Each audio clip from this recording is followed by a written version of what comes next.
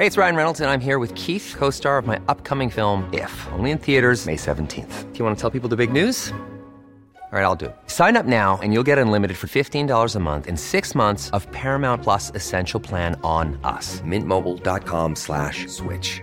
Upfront payment of $45 equivalent to $15 per month. Unlimited over 40 gigabytes per month. Face lower speeds. Videos at 480p. Active Mint customers by 531.24 get 6 months of Paramount Plus Essential Plan. Auto renews after 6 months. Offer ends May 31st, 2024. Separate Paramount Plus registration required. Terms and conditions apply if rated PG. A lot can happen in the next 3 years. Like a chatbot may be your new best friend. But what won't change? Needing health insurance. United Healthcare Tri-Term Medical Plans are available for these changing times. Underwritten by Golden Rule Insurance Company, they offer budget-friendly, flexible coverage for people who are in between jobs or missed open enrollment. The plans last nearly 3 years in some states, with access to a nationwide network of doctors and hospitals. So for whatever tomorrow brings, United Healthcare Tri-Term Medical Plans may be for you. Learn more at uh1.com.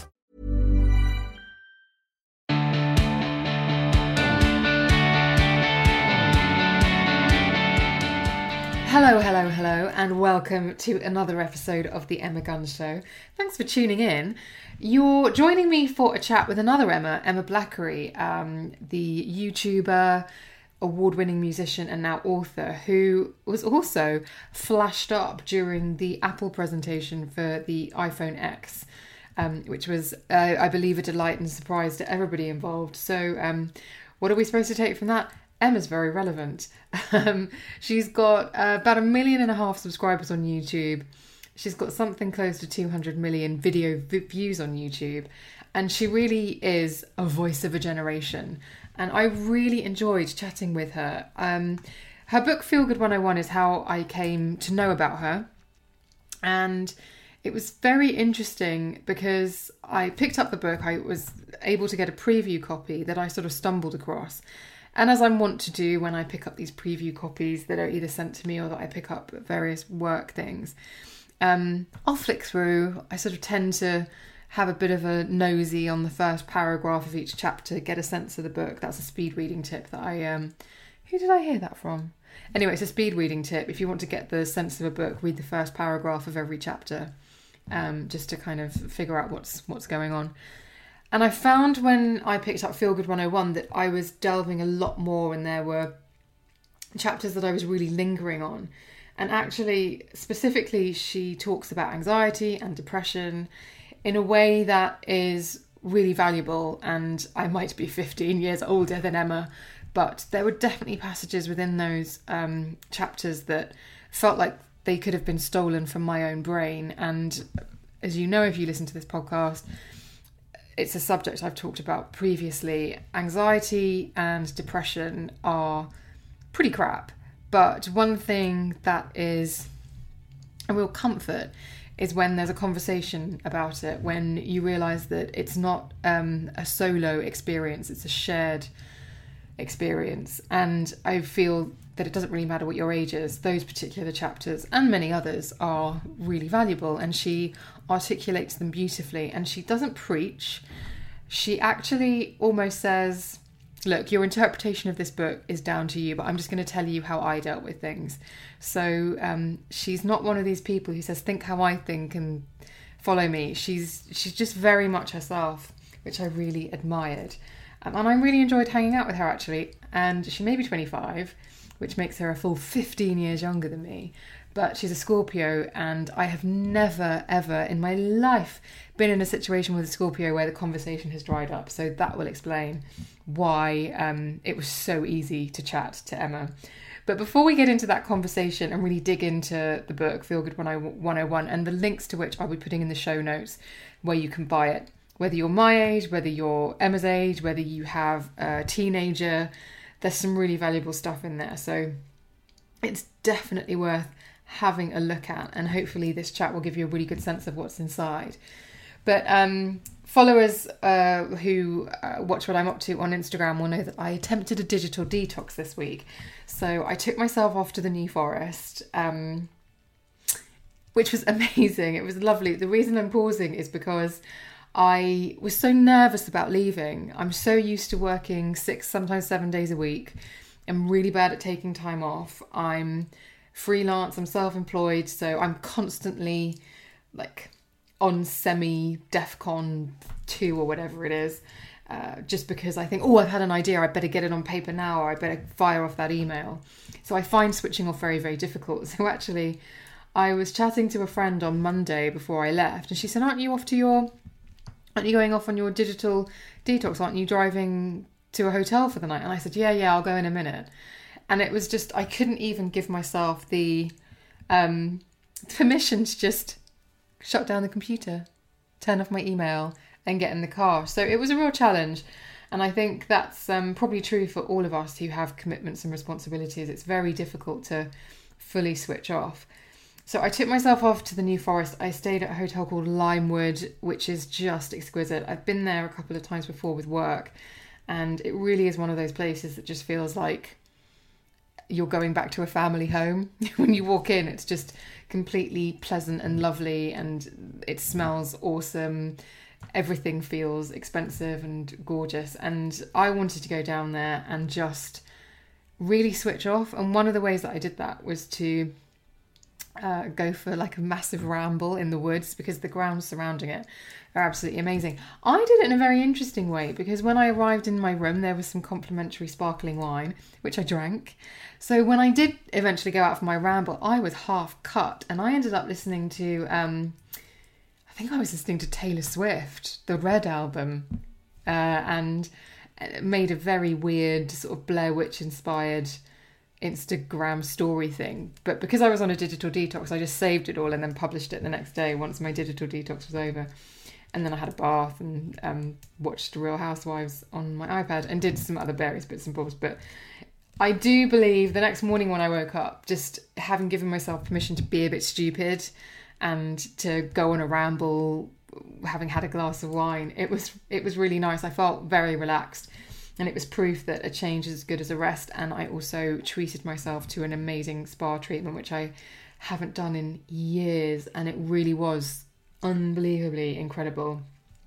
So my advice to anyone who feels a little bit stressed, overstretched, or whatever that feeling is, that feeling where you just feel like everything is running on empty and you feel a bit wired, you don't have to go on holiday. Sometimes you can just give yourself permission to do something stupid, like just turn the phone off for a couple of hours and go for a walk, and just trust and believe that you'll be all right if you are offline for 2 hours. But everybody's life and commitments are completely different. But it just made me think, actually, I don't have to leave it 2 years before I give myself permission to take a day off. I can do it whenever I like. And actually, you can find those little pockets so that it doesn't build up to a massive crescendo where you're just like, I don't want to go and do anything today because I'm absolutely knackered. You can just find those little pockets of time where you take yourself away. But why don't you email in or tweet me or whatever if you have found any ways to just kind of, when you feel yourself getting to that point of stress and you're able to talk yourself off the ledge. If any of you have any techniques, then definitely email them in. I'll read them out on the next show, because I'm very, very interested to hear how people really pull back from those very, very stressful periods, or just feeling like you're just on this treadmill of get up, go to work, get home, cook, clean, go to bed, get up, go to work, all of that kind of stuff. So another thing that happened this week is I found myself in the blissful position of having a really nice legging wardrobe. Bear with me here. When the last time I moved house, there were a few things that I had on my list of things that I really, really want. And I like working out. And I said, I want somewhere where I have enough hanging space so that I can actually hang my gym kit and it's not like stuffed in the bottom drawer somewhere or hanging on the back of the door. And I opened up my wardrobe the other day, and I have a little section. It's like 6 hangers, but even so, it feels quite gangster because I set out to have it. And I've got these hangers, and I realised that I had the perfect legging wardrobe because Sweaty Betty have got these incredible power leggings that have just come out, which are bum sculpting. So that's nice. So they look really pretty, and they're like great for running or cardio or spinning or what have you. Then there's the contour workout legging, and I've got quite a vibrant print, but I tend to use those for my yoga sessions, which I'll come back to in a minute. And then for running, there's the zero gravity legging, which is really, really super lightweight. And so when you put it on, it almost feels like a pair of tights, but like almost like you can barely feel the weight of it. And they are so, so good for just kind of just clinging to you, but not being unflattering. But the yoga leggings, when I had that treatment at Limewood, and I realised quite how many knots were pummeled out of my body, like I ached the next day from where the knots had been pummeled out, which is a good sign. I said to myself, you have to do some sort of yoga every day, because you're at that age where if you're stooping, if your back is that knackered and that sort of in that horrible position that you know isn't healthy, you have to start doing some work to pull it back. And I find yoga really difficult. I'm one of these people, I find sitting cross-legged so uncomfortable. It just makes me want to tip forward, and it's one of the most basic poses in yoga. So I've been working really hard. I've talked about her before, but Yoga with Adrian, a really popular channel on YouTube. I'll put the link in the show notes. I've just been doing some of her really simple yoga things in the evening just to kind of loosen off, because I do definitely... Stretching is one of those things. I remember speaking to a personal trainer called Dalton Wong, who does a lot of work with celebrities. Like he's worked with Jennifer Lawrence, and he's working with Taron Egerton, who's in the new Kingsman film. And he said something like, was chatting to him, and he said something about stretching. Like stretching is where you will make progress. Like if you really want to make a difference, you can make it with stretching. So those words are always in my head every night when I go to bed, and I feel like my back aching, and I think I should really do a teensy bit of stretching before I pass out whilst watching Grey's Anatomy on the iPad.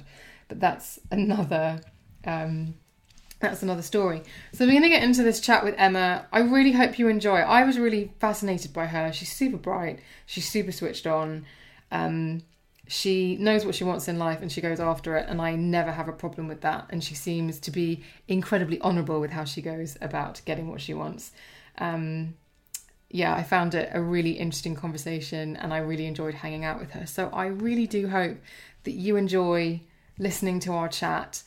If you have any thoughts about the book, why not get in touch with the show? You can email me on thebeautypodcast@gmail.com, or you can comment under an Instagram post. I'm on Instagram as @EmmaGuns. You can send me a DM, or why not tweet me @EmmaGuns on Twitter. I would love to hear from you, and I'm going to take this opportunity to say thank you very, very much to everybody who has been writing in. The mailbox has been really, really busy, so sorry if you've had to wait a little while for a reply. I'm also so super, super grateful to everyone who's been leaving 5-star reviews over on iTunes. It means the world to me. I self-publish, I'm self-funded, and positive feedback like that really does make my day in the biggest way. Like I'll text my friends and be like, oh my God, someone's written something amazing. So thank you. It means the world to me. I hope you enjoy the show. Here it is, The Emma Gunn Show, featuring author of Feel Good 101, Emma Blackery.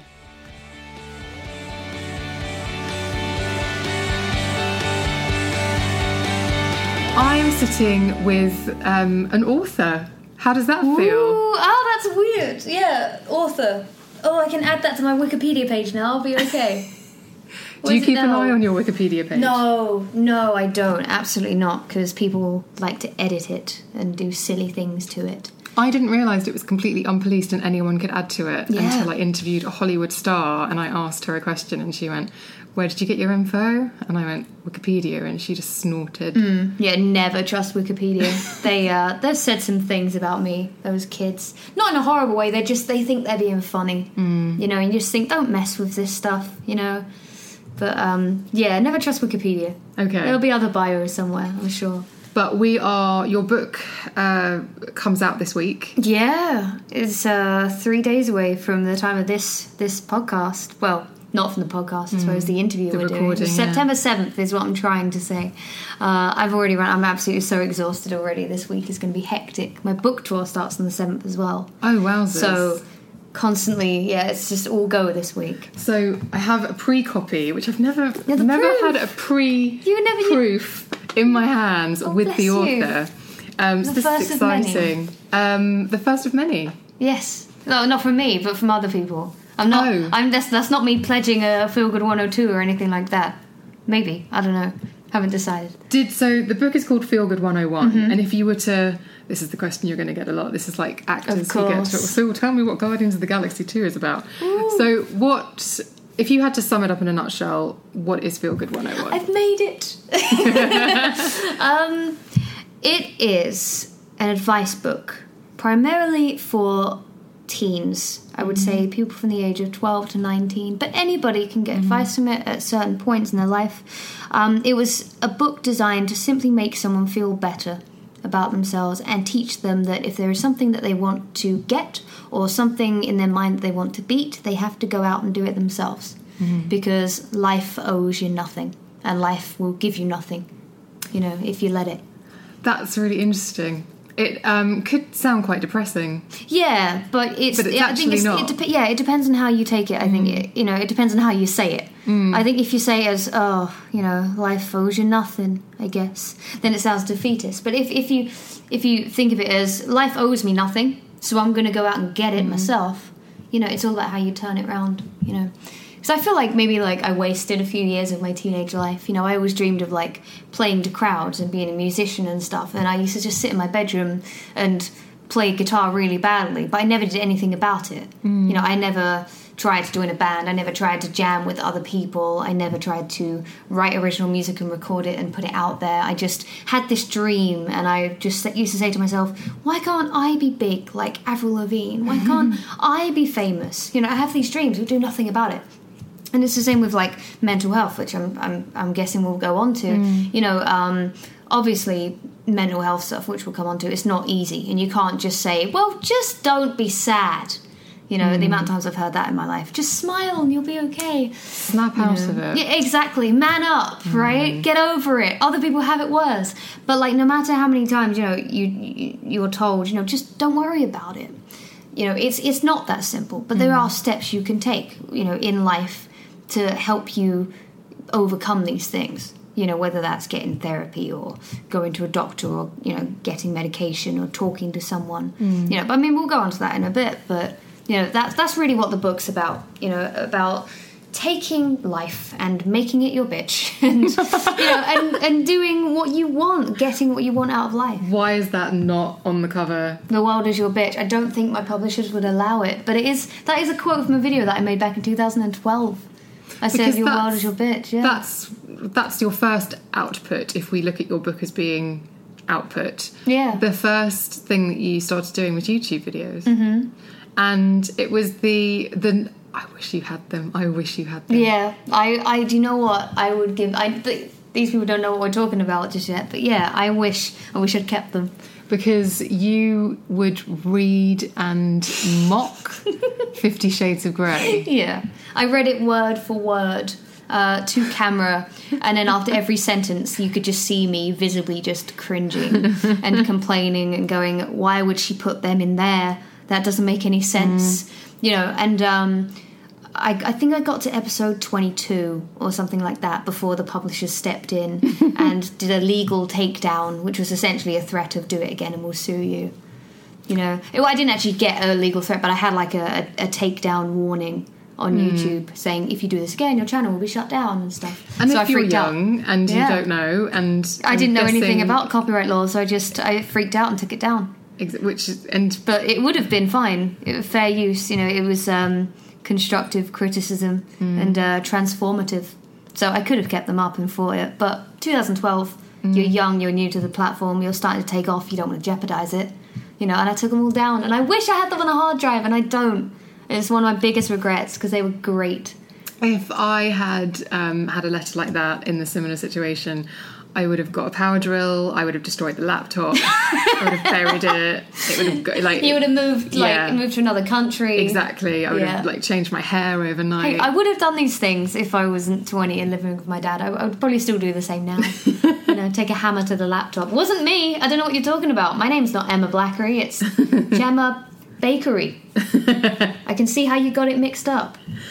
And you were one of these people, and I've had Pixie Woo on this show, so they are... I love them. I know, they're amazing. They were also uploading videos at a time before everyone knew quite how lucrative and far-reaching YouTube was going to be, and you were in a similar position. I was on that tipping point. 2012, summer 2012, people had started to realise you could make a living out of it, but it was so new then that it wasn't really conceivable. You didn't look at YouTube and go, I'm going to be a full-time YouTuber and I'm going to make lots of money from it. It was a case of seeing it and going, well, these really big people can just about make a living. That's cool, I guess.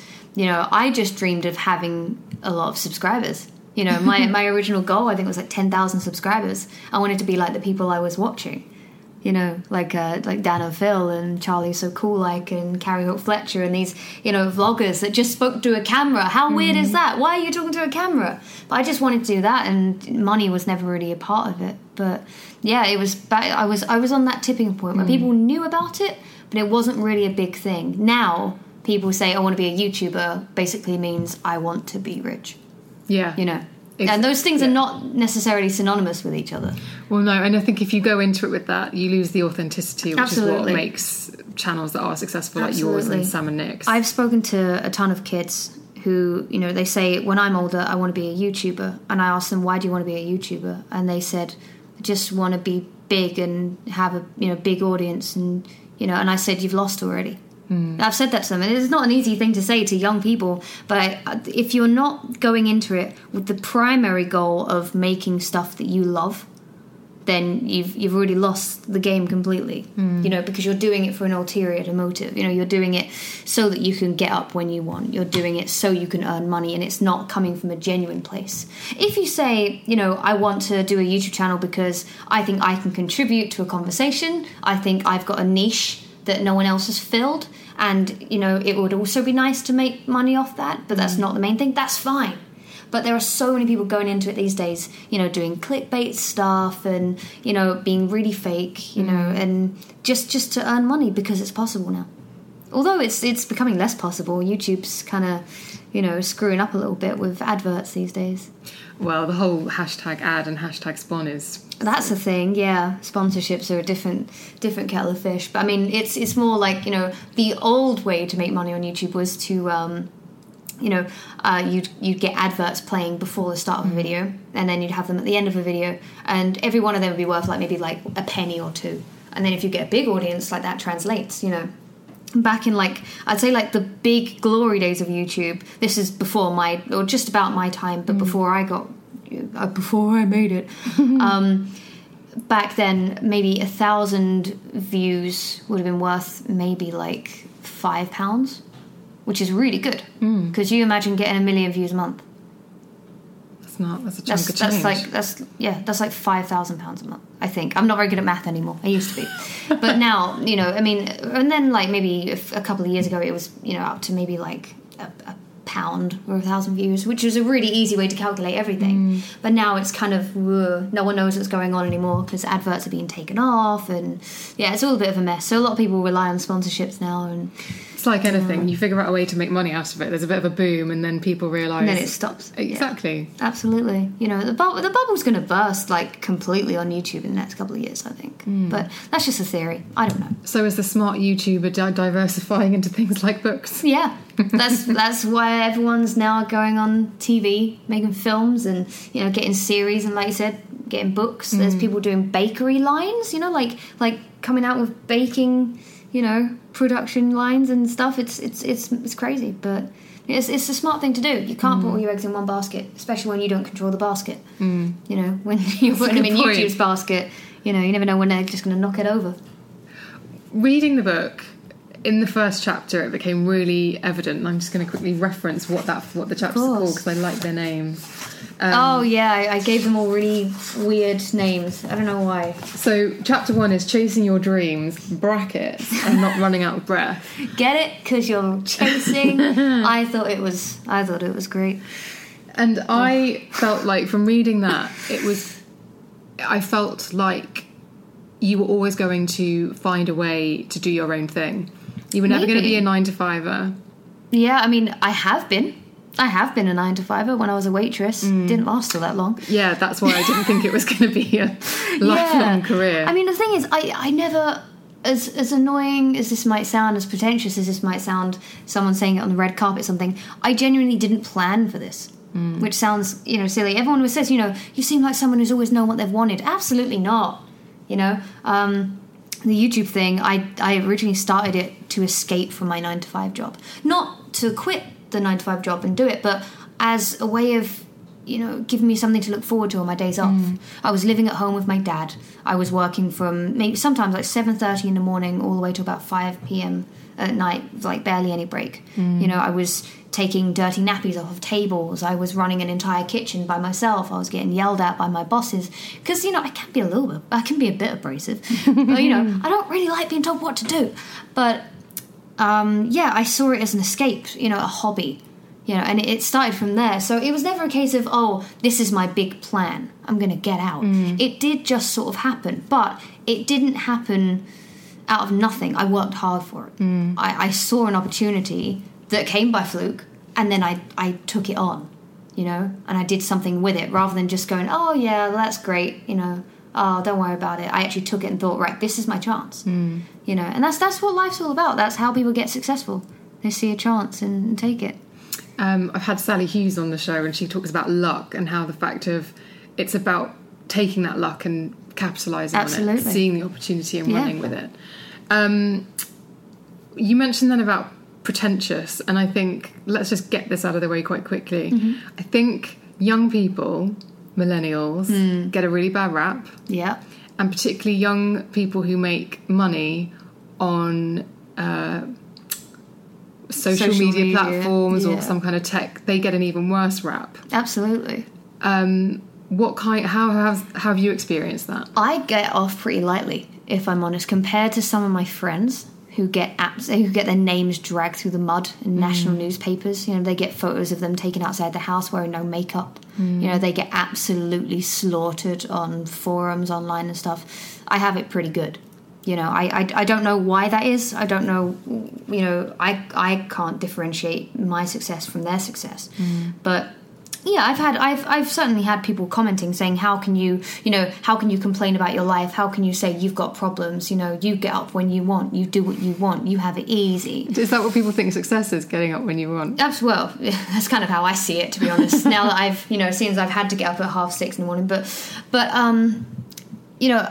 I think it's ultimately, in any job prospect, it's harmful to say to someone your mental health, can be erased. It's not valid because of what you do.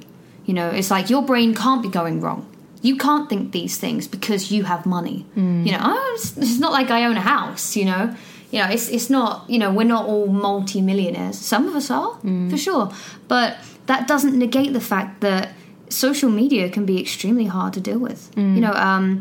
For instance, I said this earlier today, actually, to someone. When I was working as a waitress in a cocktail bar, I wouldn't have random strangers walk in and go, "You're ugly, your nose is hideous, get a life," and then walk back out. I wouldn't have that. No, random people wouldn't come up to me. But because of anonymity online, people can just say what they want, and they see you as a brand, they see you as an entity, they don't see you as a human, And again, this isn't even me complaining, It's just the facts. Yeah, and this is an ingrained thing. I always apologise for complaining because we have to. We have to say, I know I don't have it hard. I'm not complaining. I'm very lucky, and I am. I am certainly lucky, but at the same time, I've worked hard for what I have. I know I've worked hard, so what other people think, I don't really care. But it can be hard. Like the pressures online, you have to think about everything you say. Another point before I'm sure you have so many points to go on to, but this was another point that I thought was, I think I mentioned it in the book, maybe not, but say that back in 2012, 2013, you posted on your Facebook something really throwaway. Like back in the old days, it was cool to say something was gay. Like it's a negative term. Like, oh, you like Star Wars? That's so gay. Like it was something that people did, like of my age, I suppose. Say that you said that 5 years ago. You don't get brought back on that. Like no one sees that because it's in the past. They will see that as something that you said 5 years ago because it's dated 5 years ago. It would have been left in the past, and then no one else will see it because it will go down your feed. But when you're a YouTuber or any kind of social media personality, if you have videos online, it doesn't matter when they're published because that person is seeing that video in the present. Right. So what you said 5 years ago is now present again. You know? So something that you said that might have been bad advice, or you might have said something accidentally homophobic, or something that would be seen as intolerant out of ignorance, or something like that. That's now not something that you did, but something that you are constantly doing because it's still available for people to watch. You know? People don't see you as someone that has moved on and grown. They see every single year of growth of you just as the same person. You know? How do you... I feel like even just you saying that would make me want to police myself really, really hard. Yeah. And it will probably There's make my so videos much really pressure. bad. Yeah, about a year ago, I was so careful of everything I said. This isn't me going off on the PC brigade or whatever. It's nothing to do with that at all. But I would make a video and then I'd edit it, and it would take longer to edit than it did to film. Because I'd be sitting there saying, is someone going to get annoyed with this? Is this going to be taken the wrong way? You know, how is someone going to counter my point? You know, and I went into everything thinking, how is someone going to make me the enemy out of me saying this joke or something like that? Right. And there's no way to live because you're filtering yourself. And when people say, you know, oh, YouTubers, they're so fake. There's a reason that a lot of them are so fake. It's because they're terrified. They've got a good thing going and they don't want to ruin it, you know? So they'll play their little happy ukulele music in the background of a video and they'll come across all twee and happy. Hey guys, I'm doing a what's in my bag tag because it's inoffensive. Because they're scared of backlash. Yeah. The media already absolutely hate millennials. They already hate YouTubers. They hate that people are making money at the ages of 20, 21, you know? So anything they can pick up on, they will. Anything they can capitalise on to bring us down, they will. Do you think jealousy is why people have a dim view of millennials in large part because they... No, what have they got to be jealous of? Are they jealous of us not being able to afford houses? Are they jealous of, us being blamed for everything? You know, we're the cause of the decrease in libraries, the decrease in sales of washing powder. What's there to be jealous of? What do we have? But some might say youth, you've grown up when we've it's... got youth. But, yeah, and technology, maybe. That's it. Maybe. Life has never been easier with technology, more connected. I'd rather be part of a generation that had their own 3-bedroom house at the age of 21. You know? Yeah, you didn't have 0-hour contracts. I think I'd rather be part of that generation. But it's just it's always really funny to me because I don't like this attack on any generation because I know how it feels being a millennial or whatever. So I know what it's like having your entire generation targeted. But it's just kind of funny to me that even like sometimes my dad will say, oh, you know, kids these days, they don't go out and get things. They don't want to do. They're so entitled. They just want to sit around doing stuff. And my answer to that is, well, who made us? Who raised us? Who gave birth to us?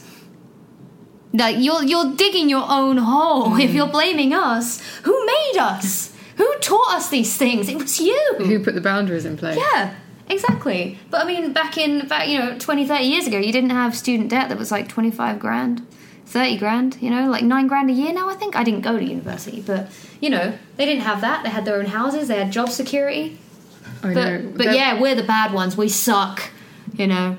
It's terrible. The whole millennial attack thing. Well, no wonder millennials need a handbook, which is what you've provided. Thank you for bringing me back around to that. I love that you're the one talking about the book, and I keep going off topic. I'm so sorry. But yeah, it's just the book was meant for people growing up between the ages of when I was at my most self-conscious and feeling the most helpless and not knowing where I was, who I was, because, you know, I don't like being patronising, and I am only 25. But when I was 13, 14, people who were my age and above used to say, you have no idea who you are yet.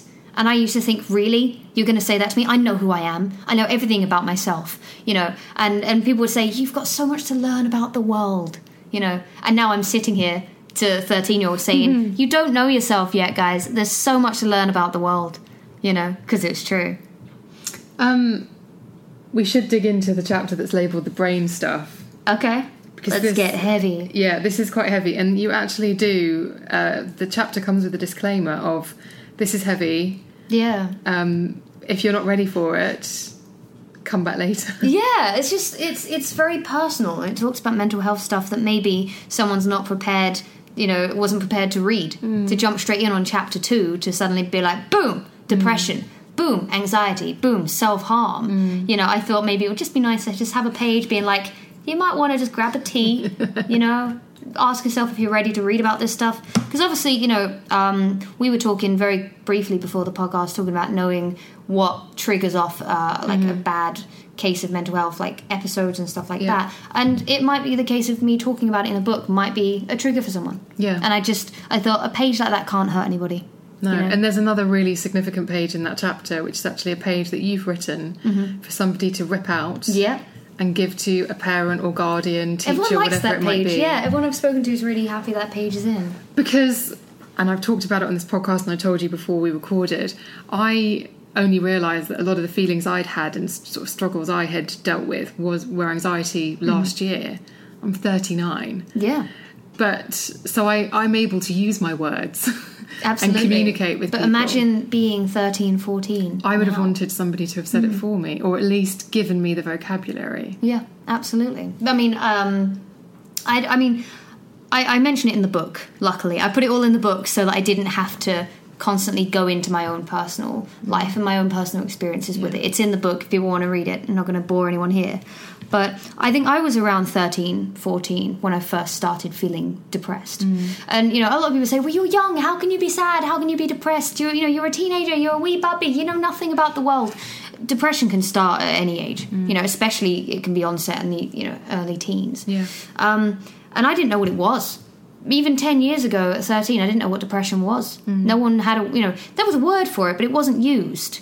You know, it was used in severe cases. You know, otherwise you were just sad. And it was something to be scared of. Depression was something to be feared. Yeah, it was something that, you know, if you had it, whoa, stay away from him. He has depression. You know, but back then, I didn't even know what it was. I wasn't even educated. I just thought I was feeling sad for no reason. Everyone else just saying, what have you got to be sad about? Which makes you feel even more sad and more crazy because you don't understand your own brain. You've got hormones going on. You've got crushes on people who don't like you back. You know, I had my parents separating. You know, all this stuff was bubbling up in my head. And I would have loved to have spoken about it with my parents. And it wasn't their fault that I didn't feel comfortable sitting down. It was more a case of I don't know what's going on, so how can I tell someone what's going on if I don't know what's going on? And also the irrational sort of fear of what if this person gets angry? What if they think I'm letting them down? What if they think they're letting me down? How do I even sit them down and say this without bursting into tears? I wouldn't, at the age of 13, 14, I wouldn't have even dared imagine like saying to my dad, can I sit down and talk with you? I wouldn't have, it never would have happened. Never. And it wasn't my dad's fault. It wasn't that he didn't make me feel comfortable. It's just society making you feel super weird and the fear of thinking, you know, is this going to go wrong? You know, my brain acts irrationally sometimes, but I think we all have that fear of being vulnerable and opening up to people. But that page hopefully puts it into simple enough terms of, hey, your child wants to talk with you. They think they're struggling with depression. Don't laugh it off. Don't think they're being stupid. Just sit down and listen. I wanted to say sit down, shut up, and just let them talk. But I thought that might make the parents a bit more aggressive. Yeah. So I thought, you know, just be kind and just say. Quality sleep is essential. That's why the Sleep Number Smart Bed is designed for your ever-evolving sleep needs. Need a bed that's firmer or softer on either side? Helps you sleep at a comfortable temperature? Sleep Number Smart Beds let you individualize your comfort so you sleep better together. J.D. Power ranks Sleep Number number 1 in customer satisfaction with mattresses purchased in-store. And now, save 50% on the Sleep Number Limited Edition Smart Bed for a limited time. For J.D. Power 2023 award information, visit jdpower.com/awards. Only at a Sleep Number store or sleepnumber.com. Hey, it's Ryan Reynolds, and I'm here with Keith, co-star of my upcoming film, If, only in theaters May 17th. Do you want to tell people the big news? All right, I'll do it. Sign up now and you'll get unlimited for $15 a month and 6 months of Paramount Plus Essential Plan on us. MintMobile.com/switch. Upfront payment of $45 equivalent to $15 per month. Unlimited over 40 gigabytes per month. Face lower speeds. Videos at 480p. Active Mint customers by 531.24 get 6 months of Paramount Plus Essential Plan. Auto renews after 6 months. Offer ends May 31st, 2024. Separate Paramount Plus registration required. Terms and conditions apply if rated PG. Look, listen to your child. They really need you right now. Just go and give them love and support. You know. And I don't know. I mean, yeah, I like to think that at the age of 13, I would have ripped that page out and put it on my dad's pillow, and you know, and hope for the best. Yeah, you know, and hope that he'd knock on the door. In many ways, is this the book that you would go back in time? That's exactly why I wrote it. Yeah, it's the book that I wish I had. There weren't books like that 10 years ago, you know, or 12 years ago. There just weren't books aimed towards teenagers saying you're going to be going through some stuff. Teenage life is hard. You know, there's a lot that goes on that makes you feel really, really bad. And it's sort of labelled growing pains, or it's labelled like, you know, your teenage Yeah, exactly. years, and it's almost like you're just lightweight. a stroppy teenager. It's just adolescence. Oh, these kids these days, they're so sad. You know, and I wanted to write a book that basically said, hey, it's going to suck. You're going to be fine. Just take it a day at a time. You know, get what you want out of life. Be confident in yourself. And talk about your feelings. And know that they're okay. They're valid. Yeah. You know. I think, looking back at my teen years, I feel like it was like a second dose of terrible twos. Oh, yeah. It's like teething, but without the teeth. Of, you know, what I presented wasn't what I was trying to get across. Yeah, absolutely. It's like you get your wires will mix up. Yeah. You know, you're trying to be happy about something, you end up snapping. Or, and that's not trying to be patronising, saying, oh, it's hormones. But no, really, it is hormones, and it is the stresses. And again, if you've got like parents separating and crushes who don't like you back and all these things going on at the same time, not to mention friends who will bitch inevitably. You'll have a bad friend who And does not to something. mention, can we talk about the exam system? It's got so much worse, hasn't it?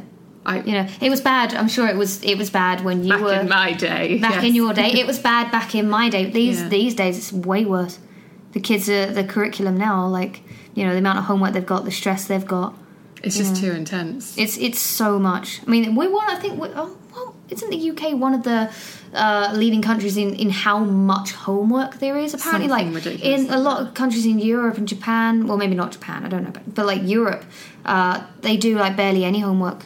Hardly any at all. And the kids are so much happier. I just subscribe to the idea, because I'm not someone who was ever good at exams. I never read the question and processed what they wanted me to say. Yeah. I just put everything I knew underneath it. So I very much subscribe to that belief of, it was like, don't ask all the animals in the animal kingdom to swim, because only some of them can. That's true. Yeah. I like that phrase. That's very true. It's much snappier than that. I've got it wrong, but there's just like a cartoon or something, and it's just, you can't make a fish climb a tree or something like that, wasn't it? That was one of the phrases I heard. But it's true with any, you know, well, most education systems around the world, you know, they started out, you know, in a lot of them started in Victorian times in the UK, where it's just, you know, they were teaching kids how to work in factories, essentially. You know, that's why the benches were all long lines. This is what I heard. I don't know if this is completely true, I'll be honest. But I heard that literally schools were a way of teaching you how to work in a factory, because that's what they would do when they left school. So all the benches would be in a straight line. You know, you'd all wear uniforms. You'd all have a certain designated break time. You'd start at, you know, a certain time, end at a certain time.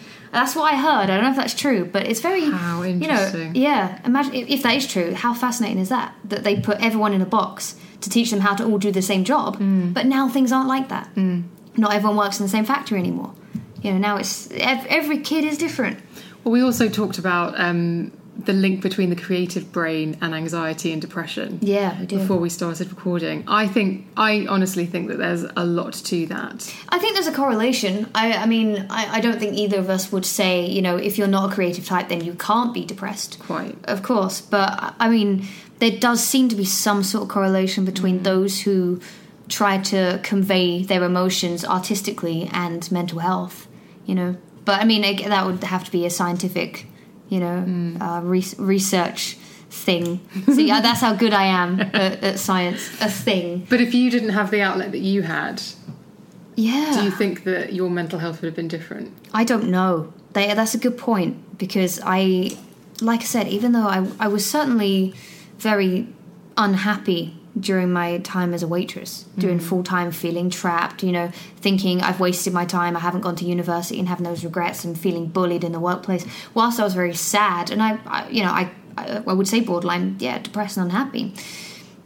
Social media, whilst it's given me an outlet to, like I said before, get up when I want, do what I want, you know, live on my own at the age of 25, be happy and air quotes successful.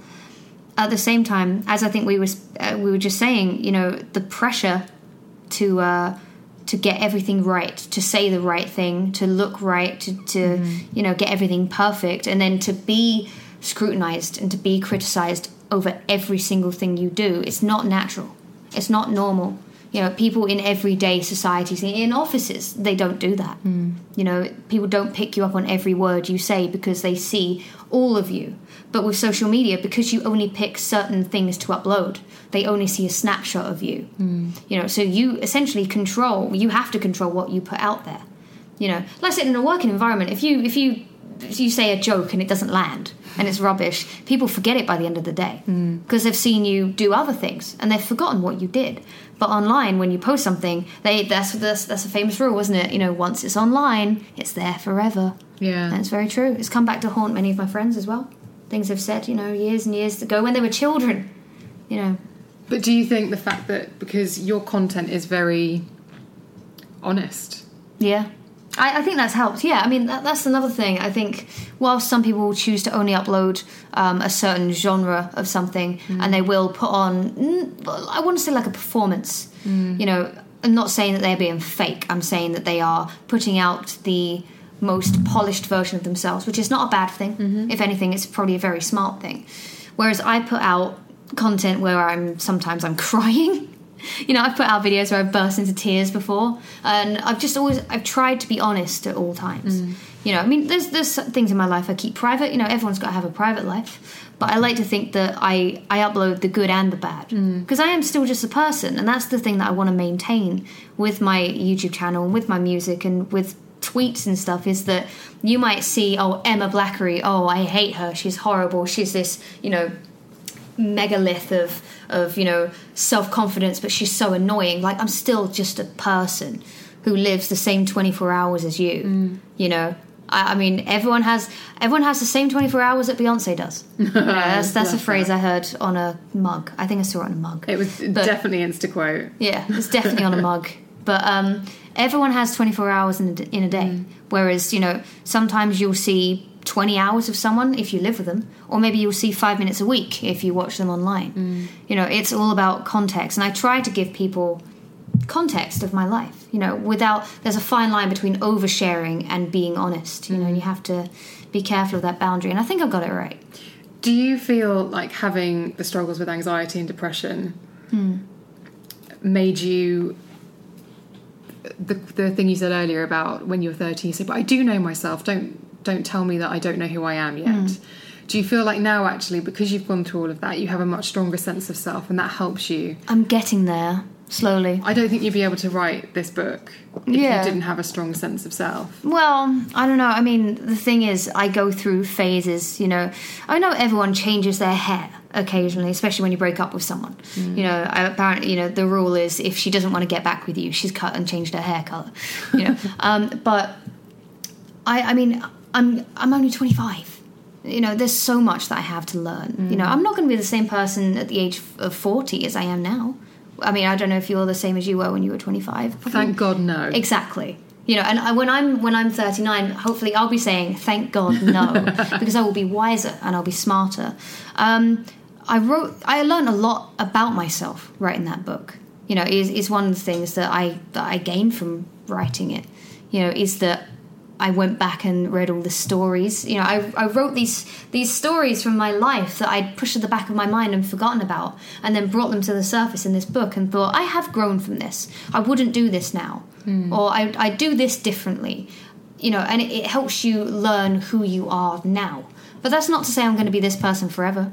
Hopefully not. Hopefully I will be even smarter, even wiser, even calmer, even kinder. You know, I don't know. I think maybe this is it. But I think everybody has an internal toolkit. And if you don't make sure that toolkit is in place, then you can, what's the word I'm looking for? You can get swayed by a relationship or by other people's opinions. I most certainly have. But I don't feel like that about you now. Yeah, neither do I, which is an optimistic thing. I think, you know, back, you know, in the past, maybe when I was like 19, 20, if I started dating a guy who was really into comics, I'd really want to get into comics, even though I can't stand comics and I don't really like them. And I've sometimes pretended like, oh, yeah, comics are great. I just, you know, back then, I'd try my hardest to, and that's not a bad thing, trying your hardest to like what, your partner likes, but I would have pretended probably to be more interested than I was. Whereas now I'd say, well, it's not my thing, but I think it's awesome that you like it and you've got something that you enjoy. It's just not my thing, and you can't make me come to this stupid convention of yours. I think, I do know a lot more about myself, and I'm less eager to please other people if it displeases me now. Like, in the past, I mean, I've been subject to online criticism before, comments and on forums and stuff, and it used to really get to me. It used to really mess with my head when someone, the most common comment I used to get that was considered like a hate comment or something was, "Oh, I hate Emma Blackery. She's so annoying." And the annoying thing about that comment is they would never explain why. They would say she's annoying, but never really give a reason for it. If they'd said, well, you're just really brash and you've got strong opinions, I'd be like, oh, okay. Well, this channel's not for you. You don't like my opinions. But when someone just says something vague, like, she's so annoying, you start thinking, well, how can I be less annoying? What makes me annoying? Should I change myself? And again, that comes down to me censoring my content a few years ago, worrying about saying the wrong thing. This desire to please the people who already didn't like me, rather than focus on the people who already loved me. These people were predisposed to find something bad about me no matter what. Yeah. And the thing is, and this is something I said in the book as well, I think it's towards the end, you can't make people like you if they've decided that they don't like you. There are people that I have in my life where I look at them and I go, I don't like you. Don't say it to them, but there are people you just naturally don't like. Yeah. Personality, you can't get on with everybody. That's the great thing about personalities. But I would hate for that person to try and then change everything about themselves to please me. I wouldn't even want that, even as someone that hated them, because I'd probably just find something else to not like about them, because my brain has already decided, you don't like this person, stay away from them. But I used to focus so much on what people thought of me. And now, I would say over the past year, I don't know if it's in correlation to me writing the book, or whether it's just me growing into myself, but I care less now. I'm focusing more on the people who love and support me and come to my talks, come to my shows, come to the book tour, buy the book. They're the people that I should have always been putting my energy into. And I can anyone can translate into their private lives as well. Don't focus on the person who gives you evil looks in the office. They don't matter. Come 5 p.m, they're not in your life anymore. Yeah. Go home to the people who care about you. Hang out with people who do like you for who you are. Don't keep trying to make friends with someone who doesn't want you as a friend. But it's that typical thing of, if somebody says you can't have something... Oh, we all want what we can't have, right? Including the friendship of others. Exactly. Absolutely. I've done it. I've been so guilty of it. If I know, and it's almost like I realised only in the last 2 years, it's almost like I have a heat-seeking missile. I can tell the person in the room who thinks I'm a dick. Yeah. And then I do everything I can to try and make them like me. And then the people who do think Emma's alright, it's like, why are you being a dick? So you can't, so you just have to... There's no point. Yeah, exactly. Trying to please other people will mean you're displeasing a new set of people, because personalities are completely different, and it's okay to be incompatible with people. There's 0 point in wasting your time trying to please people, because they don't like you. They think you're a dick, so what? It doesn't actually change anything about your life. Do I think I'm a dick? Do you think you're a dick? Maybe in a positive way, but I don't think I'm a dick. I'm a dick. I'm a complete dick. But I know that I'm also a good person. I have many redeeming qualities, but I can also be a dick to some people. Yeah. Some people, but that's the thing. While some people will perceive me as, oh, you're such a dick. Other people will say, oh, that was really brave of you. That was really bold of you to say that and stand up for yourself and stand up for us. That's quite a responsibility, though, Emma. It's scary. Yeah, feeling responsible for other people you've never met is terrifying, yeah. It's not fun. Do you get quite a lot of communication from people? I feel like I'm a mother to over 1 million people sometimes, yeah. Because, you're responsible. With your own children, how you act directly impacts them. If you're with your child, this is a really abstract analogy, I'm sorry for this one, but say that you are taking your 4-year-old child to school, and you get to a busy road, and the traffic light says you gotta stop, but the road is clear, and you're already running late, and you say to your 5-year-old, no, come on, let's go, while it's clear. You might think you're doing the right thing by getting your kid to school on time, but you just taught your kid that, well, if the road is clear, you can run across it. If you think you can make it, you can run across it. And in that kind of analogy, but also real life, I make a point of not running across any road if there's a child nearby now. Even if I could make it, I'll wait a couple of minutes for the lights to change, because that kid could look at me and go, well, that person ran across the road. You know? It's kind of the same thing. You can relate that back to YouTube if you think about it.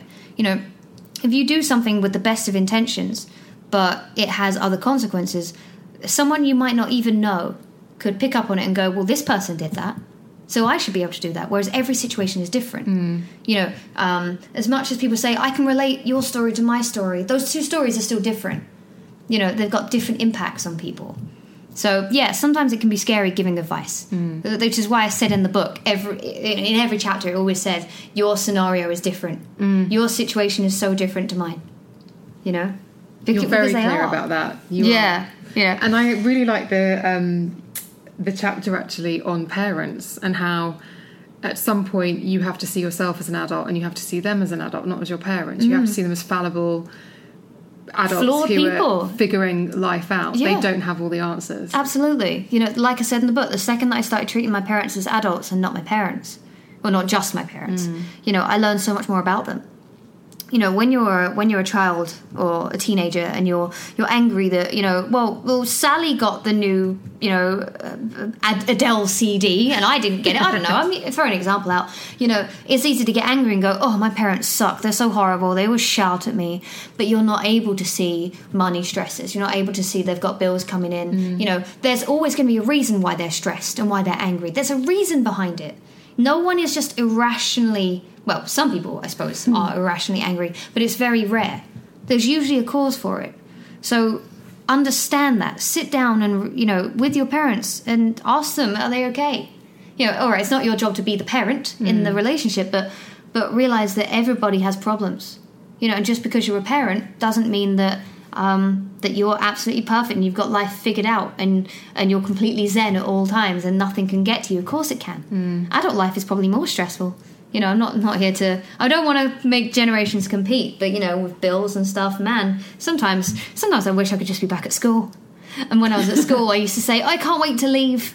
And almost every adult I know says, God, wasn't school so easy? It was a simpler time. Yeah, and of course that will make younger people listening feel really angry, being like, you don't know how difficult we have it. It's so stressful. Yeah, I've been there. I did school, and it sucked. But I didn't have to pay bills, so that was a thing. Didn't have to pay taxes. And you got a long summer holiday. Yeah, and, you know, if I mean, bullying is terrifying and terrible, you know, but at least...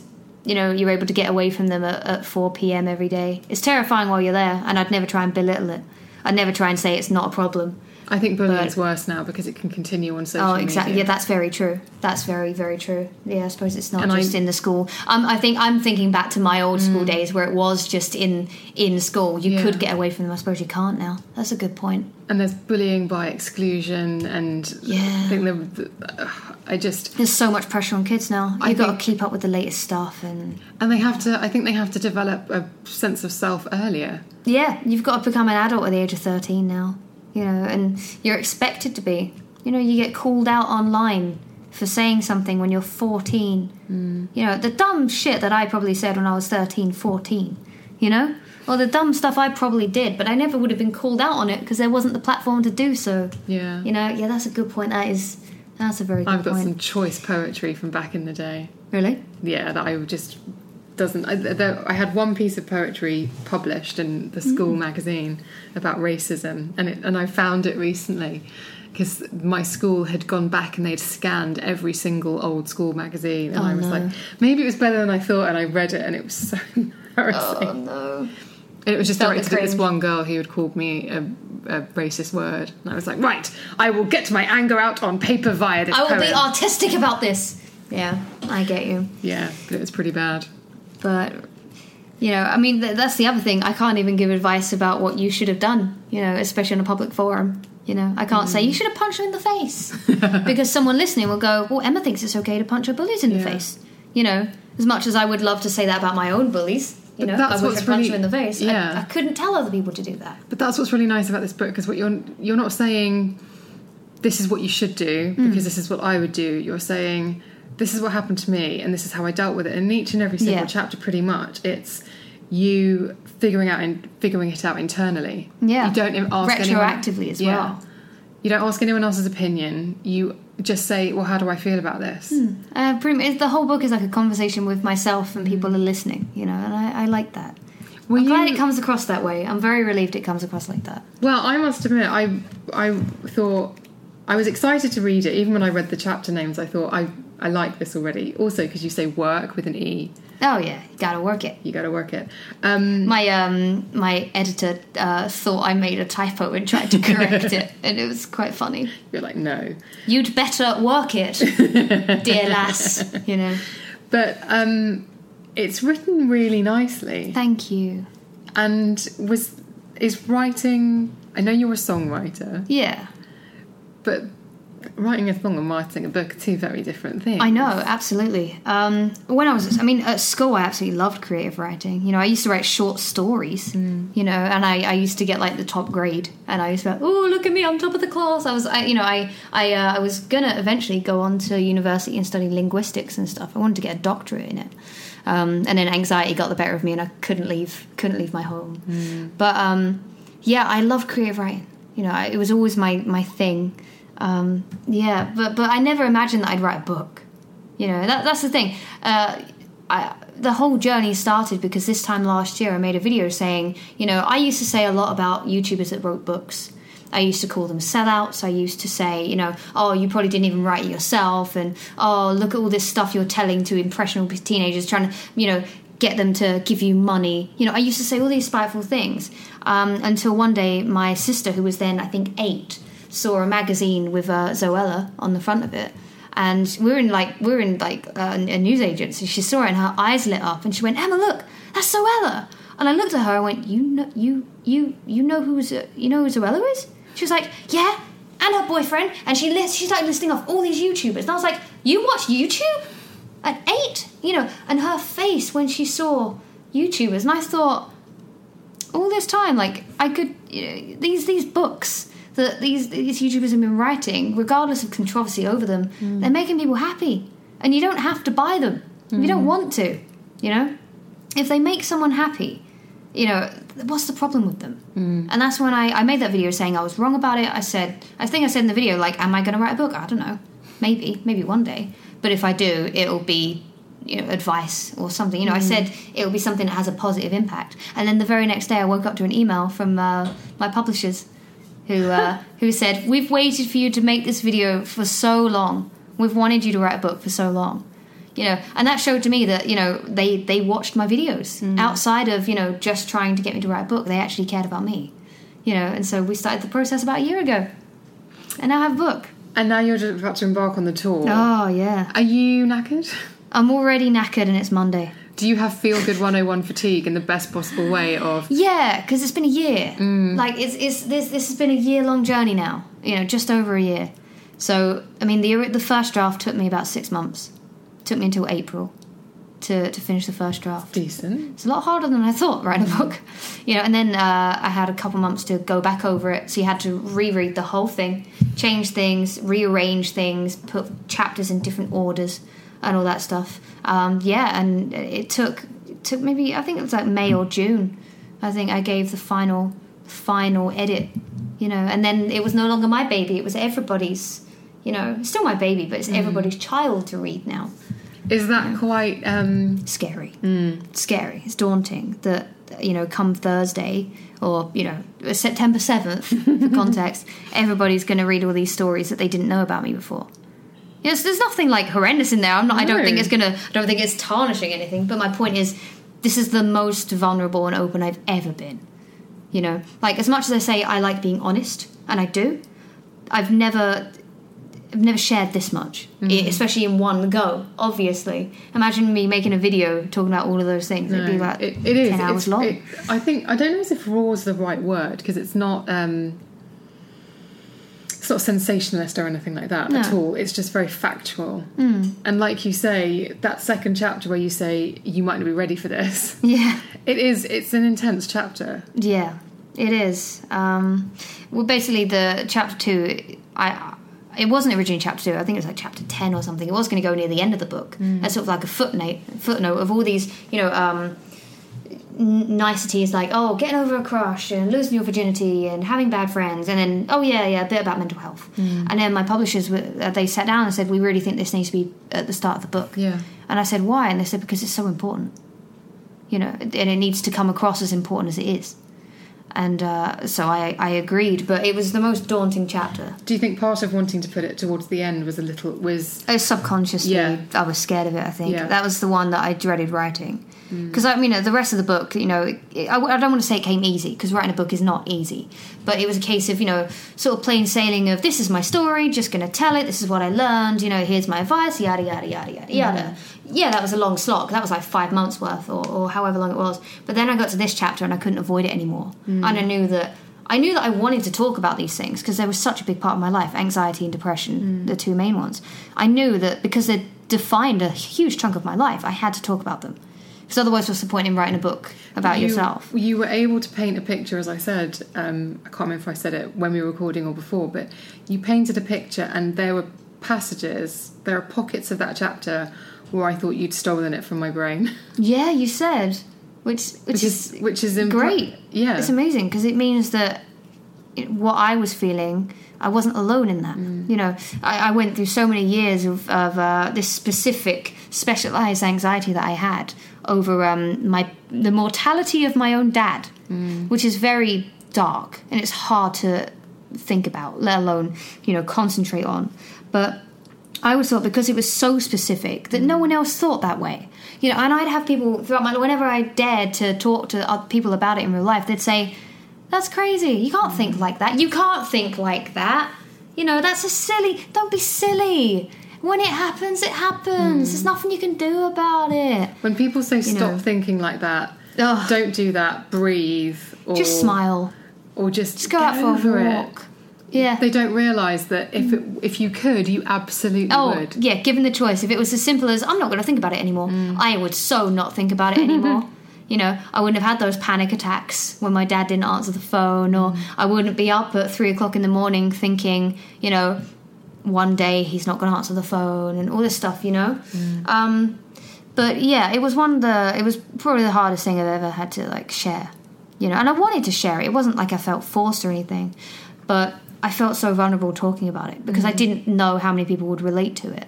So I tried to keep the anxiety section general, but also giving my story. Because I think even then, whilst I was writing it, I had this internalised fear of maybe people reading it and thinking I was being irrational and silly.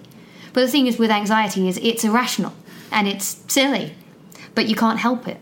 That's the difference. I'm not choosing to think these things. I don't choose to have anxiety attacks. I don't choose to have panic attacks. In a world where people yell at millennials saying, oh, you've all got anxiety these days, don't you? Oh, you're all depressed. No, it's more a case of people are talking about it now. See, I've had anxiety's come up a few times on this podcast. And somebody said to me recently, anxiety is just, it's like a cop-out thing that anyone says when they just can't do something. Wow. And I must admit, I was watching an episode of Vanderpump Rules because that's what I do in my spare time. And one of the characters was like, I couldn't go because I had anxiety. And I thought, oh no, that's just an excuse. But anxiety is very, very real. But it is an umbrella term. So how I experience it will be very different from how you experience it or how someone else experiences it. I mean, there are people in the world who, don't suffer with anxiety who say, oh yeah, I've got so much anxiety about this. There are, but that doesn't take away from the people who do have it, and it shouldn't take away from those people. I suppose really, well, even though this is difficult, I suppose, because anxiety is something that is diagnosed, but because it's so unique to every individual, how they struggle with it. Like, not everyone has the irrational fear that I had about my dad. So in my mind, I could say, well, I have anxiety, but no one else seems to, But it's a case of everyone suffers differently. I don't think it's a modern thing. I think the stresses of life have, made it more common, yes, but I don't think it's a new thing. Of blue light on devices, on this, walking down the street, advertising billboards, it's too much. Yeah. The the nervous system can't actually cope with it. No. So it forces you into a constant state of fight or flight. That alone. Yeah. But I mean, people have been struggling with anxiety in many different forms for tens of years. It is more common to talk about these days, and it's more common to identify, I think, and there are more triggers for it, as you said. You know, we're definitely a more commercialized society now than we were 40 years ago, but it did still exist. It isn't a cop-out to a lot of people.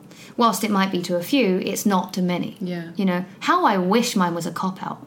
Don't you wish that you could just use yours as an excuse and then go home and strip off that pretend layer of anxiety and just be calm? Yeah. Don't you wish that was the case of, oh, I'm done faking anxiety, put the phone down, you know, if only, you know. But I thought it was important to put in the book, anxiety and depression, both of them. They both talk about my own experiences with them, but they come with a message of it's irrational, but it's also valid. It's real. You know, it's real. I don't want to say it's normal because, well, really, what is normal? You know, it's such a horrible word.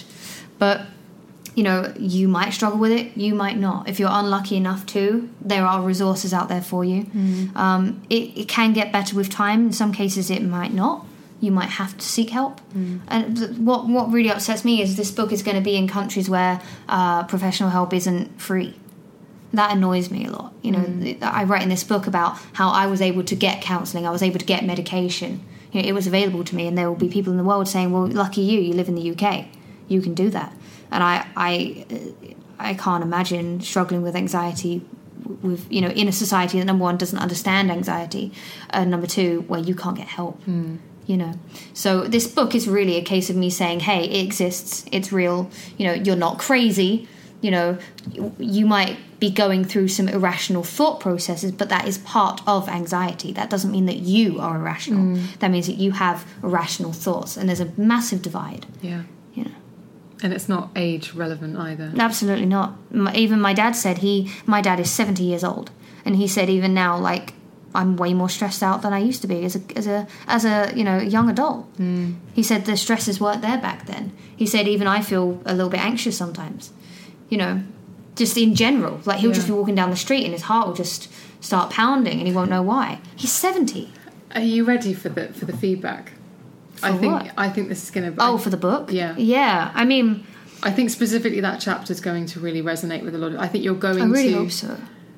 I wouldn't be surprised if you had, if you give people the voice of a certain generation to be able to articulate what they're feeling in a really positive way. That would mean more to me than, you know, I could have ever imagined, you know. As much as I say, you know, I wrote this book to help people, you know, it's always sort of like a dream in the back of your mind, like, I hope this helps someone. Yeah. But a lot of people have said to me they reckon it's gonna help. That means so much. I've told this story before on the podcast, but do you know Kevin Smith, the writer-director? I don't think so. He has a podcast. He likes comics, so maybe he's not your kind of guy. Comics. I love comics. But he did a live podcast. He's got a podcast called Fat Man on Batman. And he said everyone should start a podcast because you'll do it, you'll put yourself out there, and one day someone is going to email you and say that you helped them with something or you just said the thoughts that were in their head. And it'll be worth it. Yeah, I heard that after I started this podcast, but when it started happening, it was an incredible must have been feeling. Nice. Yeah. I suppose maybe the first couple you didn't get much feedback, give or take, you know, just a little bit, and you're like, yeah, that's great, and then it hits you like a wave that suddenly you're influencing people and you're helping them, you know, you're assisting them, and it's kind of the same with YouTube. You know, I felt like I was talking to a wall for a few months, and then suddenly. And it's like you say, same with this podcast, same with your YouTube channel. Someone can find this episode when it goes live and then go through the feed and listen to something that's over a year old. Yeah, and that might help them. Yeah. Even if I don't help them through listening to this, they might, you know, go back and listen to the past episodes, and you know, and they might find something from there. It's the butterfly effect, and you never know what effect you're going to have on people. But if this book, I said this from the start, I said it many months ago, and I'll say it again now, and I'll keep saying it. If this book helps one person, it was worth writing it. That sounds corny, sounds cheesy, you know, but if one person reads that book and goes, I am in control of my own destiny, I do need to do something about how I'm feeling, I do need to stand up for myself more, I do need to accept myself more, you know, then it was worth it, because that's someone's life that has been changed, you know. I mean, I even said, like, this book won't change your life, but it might help you change it yourself. Yeah. You know? And that's the key difference. Yeah, like, I honestly cannot stand those books that have a sticker on the front, and I've said that in the prologue as well. You know, or it might be the first chapter I said it. I can't stand those books that say, change your life today with the help of this book. You know, like, this book will change your life. No, it won't. A book with words on it can't do anything. But your brain interpreting those words. Exactly. The brain reading it and going, I think this person is right, I need to do something. That's you changing it, not the book. Not everybody's interpretation will be the same. Absolutely. I'm going to have to let you go because your commitments to this book tour I know, I start in talk so 7 much. minutes. I apologise. Emma, thank you so much for Thank you coming for on the show. having me. I've had a wonderful time. I've had a ball. Oh, bless and you. thank you for this book. I have read it and I have loved it, and I will be putting the link to this. It looks well read. That makes me happy. It will be. I'll be putting the link to buy this in the show notes. Thank and you. Tagging Emma obviously on everything. Oh, bless you. Thank you. So yeah, thanks for Feel Good 101, Emma. Oh, bless you. Thank you. Thank you for having me. Thank you for having this chat. Thank you so much for listening. I hope you enjoyed that episode of The Emma Gunn Show featuring Emma Blackery. If you want to get in touch, it's so easy. You can just email me at thebeautypodcast@gmail.com. You can send me a DM on Instagram. A lot of you have been doing that. My handle is @EmmaGuns, and it's also @EmmaGuns on Twitter. Why not drop me a tweet? Let me know what you've been thinking of the show. Or if you have any questions, or if you have any subjects that you would like me to cover on this podcast. I want to make a show that you want to listen to. So if you have anyone that you'd like me to get a hold of and pin down for a 60-minute chat, or you have a topic like the show I did on food elimination or on hormones that we covered recently, then just drop me a line and I will do my very best to create the best quality show for you. Thank you to everyone who's been in touch, and also a special thank you to everybody who takes the time and goes over to iTunes and leaves those 5-star reviews. I cannot believe that we have over 100, so thank you, thank you, thank you. I'm back next week with another fantastic guest, and I do hope that you'll be joining me then. In the meantime, have a fantastic week, and I will see you on the next episode of The Emma Gunn Show.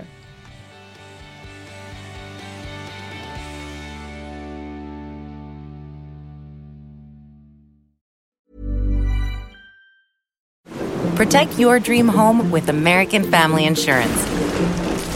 And you can weather any storm. You'll also save up to 25% by bundling home, auto, and life.